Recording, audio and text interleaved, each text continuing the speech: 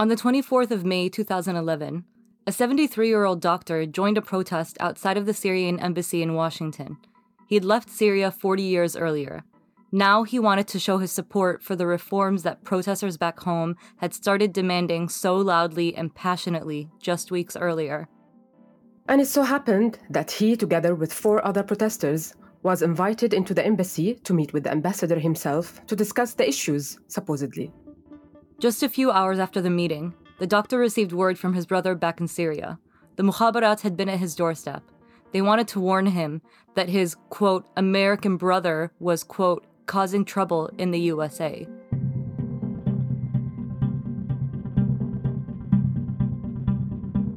A few weeks earlier, in the UK this time, another Syrian was invited into the embassy he was protesting in front of.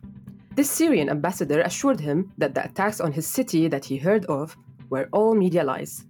Meanwhile, he noticed someone was secretly taking pictures of him.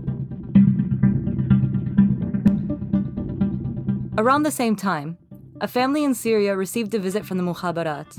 They were presented with a picture of their family member at a demonstration back in the US. Tell your boy not to bring snakes into the family nest.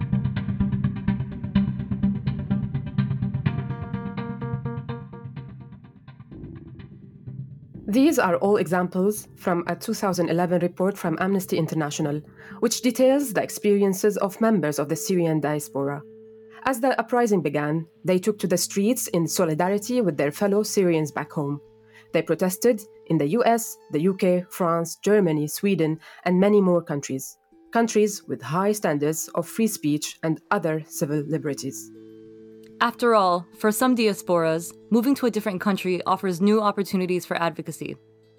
You're less likely to be forcibly disappeared by the Mukhabarat in a country like England than you are in Syria. And yet, all these people in the report suffered consequences. Their families back in Syria were interrogated, abused, and monitored. Their social media feeds were hacked. Somehow, the Syrian regime found them wherever they were. In this episode, we will be exploring what Amnesty International at the time called the long reach of the Mukhabarat. We will be looking at the limitations of escape and to what extent a Syrian refugee actually finds refuge in other countries. It's a widely underreported and challenging topic. Even still, there is plenty of evidence to suggest that 10 years and thousands of miles from Syria later, Syrians abroad are still being blackmailed, intimidated, and threatened. A report issued by the EU's Asylum Support Office as recently as June of 2021 confirms it. 10 years later, Syrians all over the world still get phone calls with demands or warnings. For some, fleeing the country was not enough. Even those Syrians who aren't directly targeted by shadowy figures aligned with the regime, even they can never really escape, simply because of the fact that a number of Assad's henchmen live among them. In sleepy German villages, in cities in the Netherlands, their oppressors have become their neighbors. Many lay low, moving through life in anonymity. But then some still honor their loyalty to Assad, gathering information, monitoring, and reporting on their fellow countrymen.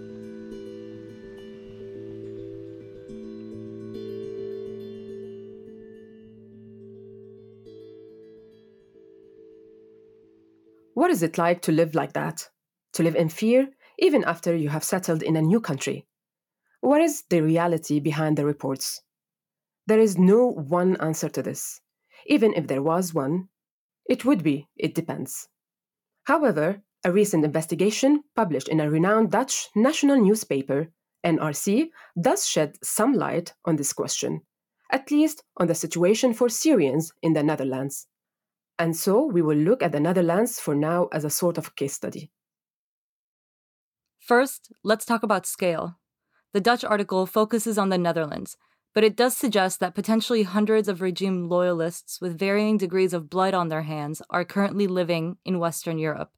After 2011, when the regime violence escalated, some felt that things were heating up too much, and many of them entered Europe, dispersed and dissolved into a new society. We're talking specifically about Shabiha here. Shabiha are members of pro-regime militias, not army officials, not intelligence agents, but state-funded groups of men who do Assad's dirty work. They drag opposition figures from their homes and beat up protesters. Shabiha perpetrated the kind of violence that led many Syrians to flee in the first place. Crimes against humanity, even in some cases. The article features an interview with a Shabih who is thought to have recruited child soldiers. He speaks openly about his ties to the pro-regime militia, and he visited Syria as recently as 2019 to maintain his ties to the regime. You can imagine how distressing it is for Syrian refugees to be confronted with Shabiha.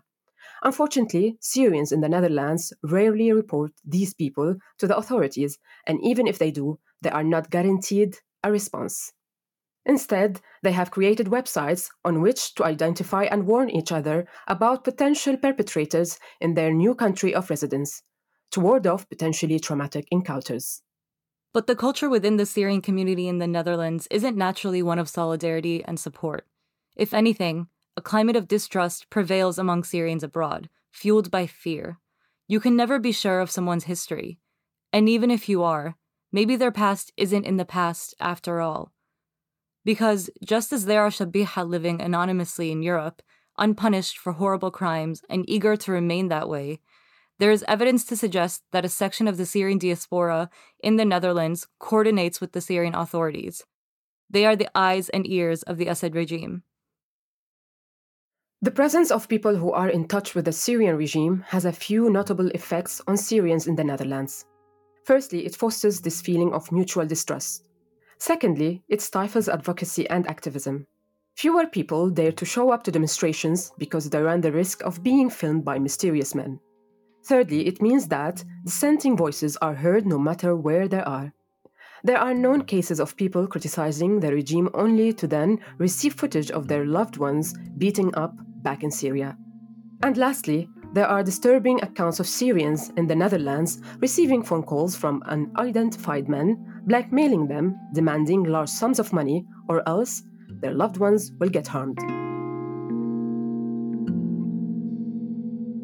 Practices like these are also called transnational repression, and it's something we actually know happens in more countries than just the Netherlands.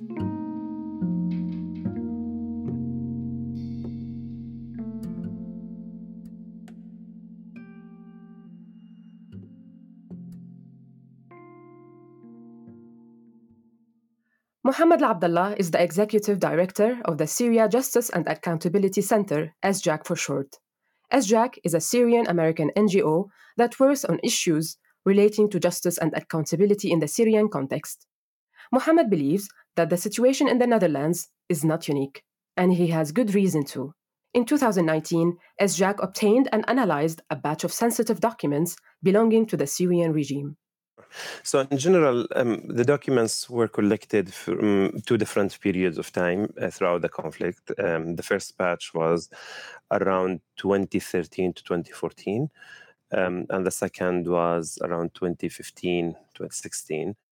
Later, we did extractions of our own, where we got almost exclusive access to documents from Idlib, but more importantly, honestly, from Raqqa, from Tel Abyad, from the northeast area, where no other documents were extracted from that area.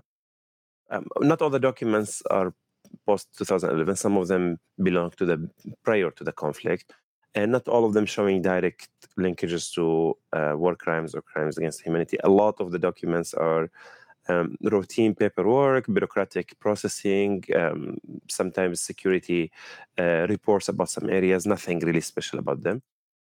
Some of the documents provided proof that the Syrian authorities were spying on Syrians abroad, the embassies in both Spain and Saudi Arabia specifically.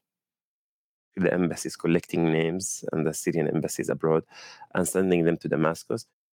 It's important that the documents showed that both these Syrian embassies operated similarly in such different countries. It supports the theory that this type of repression is widespread.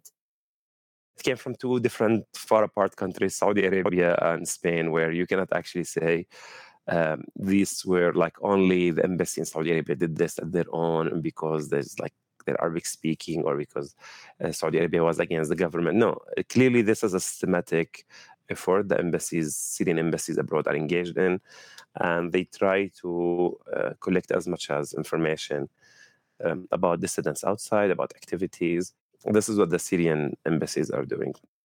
So embassies were, and to the extent that they still exist, continue to be extensions of Assad's security apparatus. Useful tools to keep an eye on Syrians abroad. Many Syrian embassies around the world have closed since 2012, though. So what about other actors? So the cell phone carriers, the landline phone services, basically any communication, the communication Ministry of Communication is involved. Clearly embassies, and without say the intelligence themselves, they record and surveil everything. The Syrian government had at some point what's so-called Syrian Electronic Army, which is a group of hackers. Nobody is safe in the online sphere, and possibly that was one of the easy areas for the Syrian government to collect so much open source intelligence on people without knowing it. People check into airports, check into their locations, they post pictures with friends, so forth, so on. But as what we know, for documents, for personal experience, for hard evidence, like intelligence agencies, the cell phone carriers and the communication ministry, but also the embassies abroad. What Mohammed describes here is formal monitoring. It involves institutions such as the cell phone carriers and embassies. But the regime also relies on informal monitoring. This involves individuals reporting on each other to the intelligence services. There's a lot of Syrians abroad, and unfortunately, there's a history of Syria. I'm not sure if you're familiar with this expression, or saying "خطه حلو," like somebody has a nice handwriting. Usually, that means like you write reports. You're an informant. You report to the intelligence, and it used to happen in handwriting before. And that's like when somebody refers somebody like, "Oh, they have nice handwriting." It's like they're reporting to the intelligence, basically. A lot of people who were arrested in Damascus airport or asked to report to intelligence upon arrival from like abroad, they were reported by their peers, by their classmates or roommates, Syrians studying with them outside. So recruiting members in the Syrian communities and diaspora, even before 2011, was a very active thing the Syrian intelligence did. Mohammed mentioned that the motivations of people who report on each other could be fueled by fear as much as anything else. Not necessarily the guys are necessarily bad, but like, hey, an incident happened in front of two people and every one of them is worried the other will report it and he will look the bad guy. So they end up both people reporting it. And that's why everybody abroad, that's why Syrians doesn't talk to each other. When you live out abroad, like you don't want to talk to other Syrians because you either have to report them or they will report you to something. So nobody talks to anybody, nobody trusts anybody. It's very isolated community, and the scale is really massive. The presence of people who cooperate with Syrian intelligence branches or who are intelligence officers themselves poses a real threat to Syrians abroad. A New Yorker article that was published in September 2021 described how a high-ranking intelligence officer named Khalid al-Halabi infiltrated a group of Syrians in Europe who were trying to set up civil society projects in rebel-held territory in Syria. He kept trying to find out things about them, their names, their activities, their phone numbers. Al-Halabi is believed to have been responsible for war crimes, including rape, torture, and murder. It's clear that the regime and its network of informants, agents, and institutions is particularly interested in stifling dissent.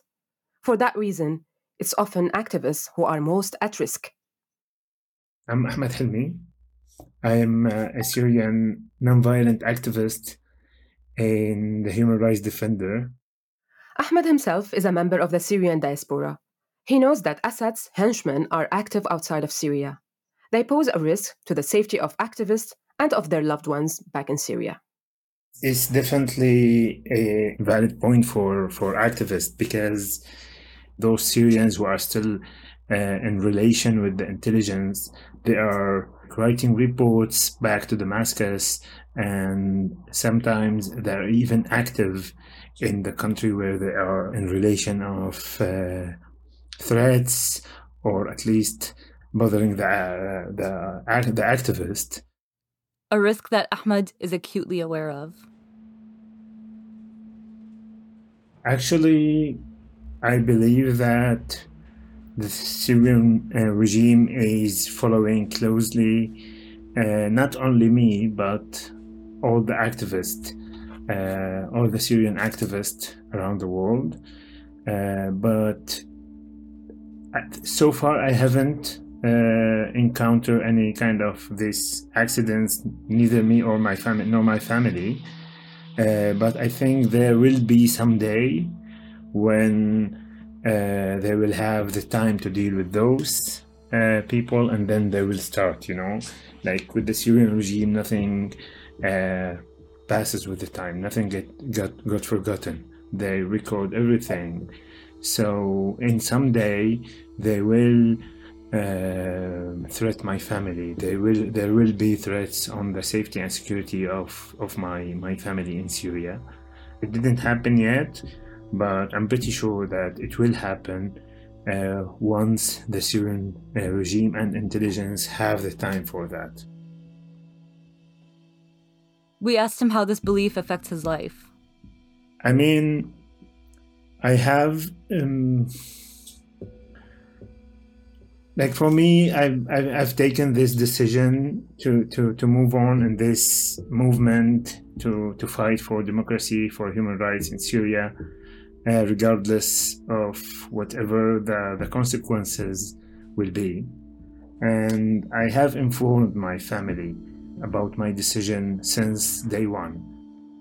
I know there will be risks, but I don't have the luxury to assist those risks or to do anything about it, because I can't stop.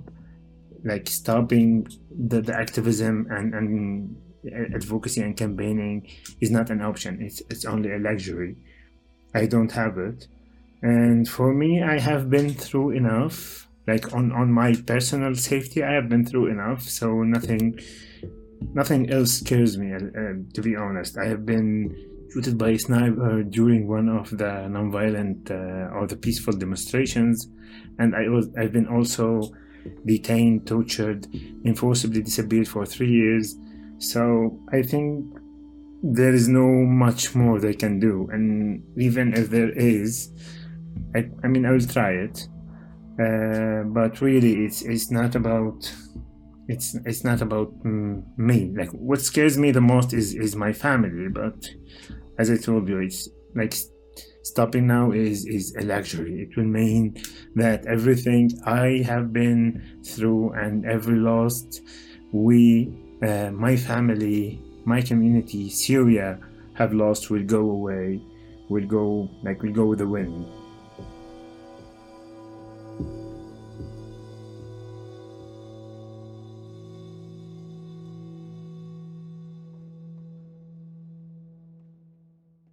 We've learned that the reach of Assad's security apparatus affects activists. But how does it affect activism?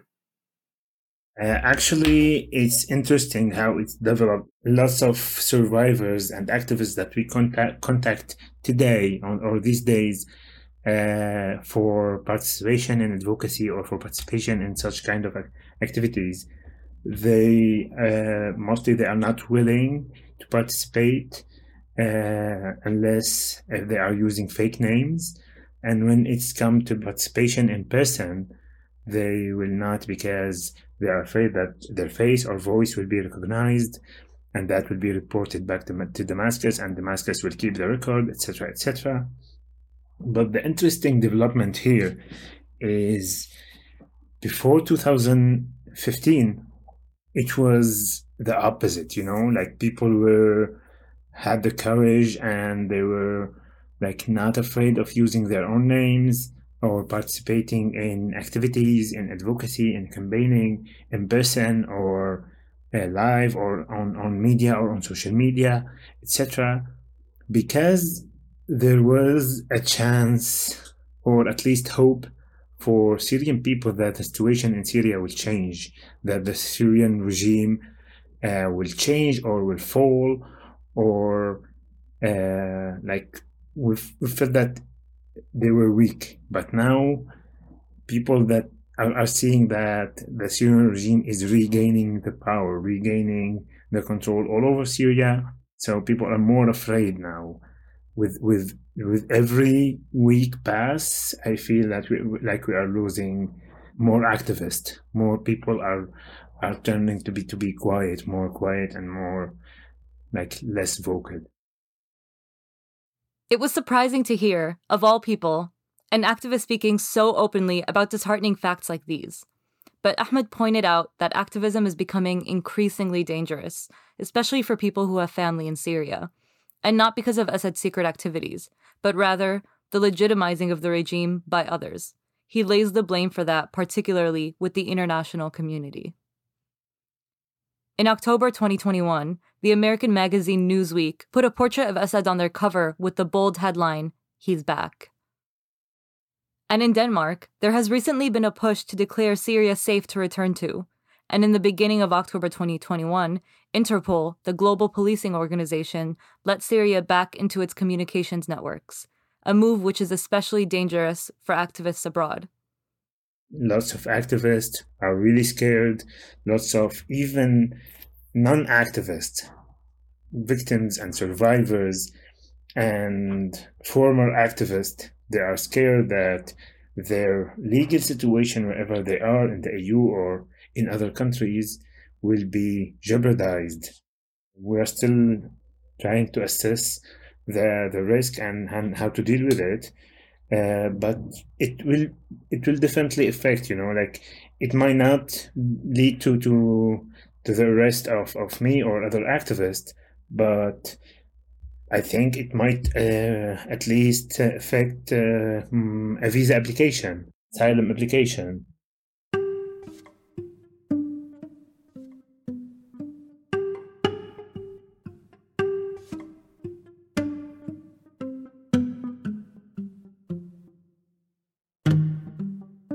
When the Syrian human rights lawyer Anwar al-Bunni went shopping in his local Turkish supermarket in Berlin in 2014, he spotted a man that he vaguely recognized but couldn't immediately place. The penny dropped only later, when he mentioned the encounter to a friend. Anwar al-Bunni had of course spotted Anwar R. The reason we don't say his last name and haven't for the last 1.5 years is because German authorities decided to persecute Anwar R, and he's now officially a defendant in a criminal procedure. And the reason we're making a podcast about it is because this German trial is the worldwide first criminal trial against regime officials. In the context of everything we've talked about today, it's worth pausing on that for a moment. The NRC article from the Netherlands argues that there are dozens of Shabiha living there, and have been living there undisturbed for years. And yet, the first Dutch trial against regime officials, or Shabiha, has yet to start. So far, the Dutch authorities have been focused on jihadists, people who fought with groups like ISIS and al-Nusra. It's a testament to the different ways in which countries' authorities tackle the problem of Syrian regime presence within their borders, and a testament to the political will of different countries' governments. Because there probably are a lot of parallels between the plight of the Syrian community in the Netherlands and, say, Syrians in Germany and Sweden and France and so forth. But it's only in Germany and only in 2020 that we see case building and investigations in these countries, resulting in a criminal trial against former regime officials, albeit against two relatively low-ranking accused.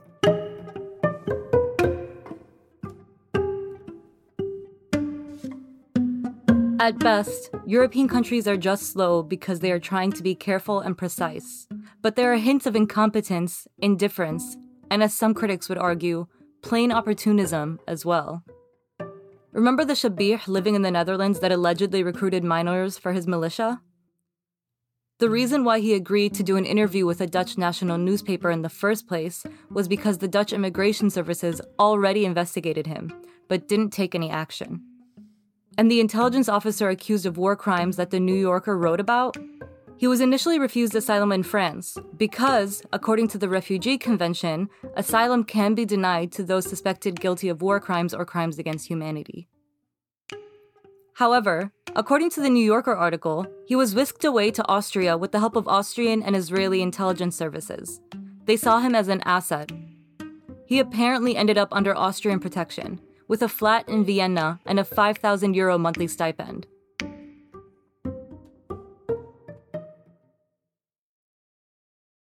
In any case, Many Syrian refugees who should be safe where they are not. And the efforts of the authorities of their new home countries to protect them too often fail the millions of survivors of oppression, persecution, torture, and violence. Yes, Koblenz is a step in the right direction. But what if the road is longer than we thought? What if it runs through our own backyard?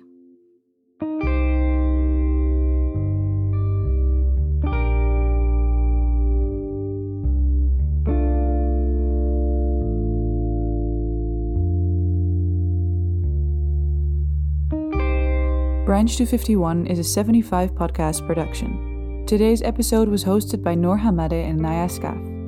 It was written, produced, and edited by me, Pauline Peek, with editorial help from Frits Struijff and Noor Hamadeh. A big thanks to Mohammed Al Abdallah for being so generous with his time and expertise. Special thanks to Ahmad Helmi for sharing with remarkable openness his experiences and views. Our special thanks also goes out to Esther Rosenberg and Melvin Ingleby from NRC for their in-depth reporting on this issue, and to Mariana Karkutli for her insight. Support for our podcast comes from German Federal Foreign Office funds that are provided by IFA's Civic Funding Program.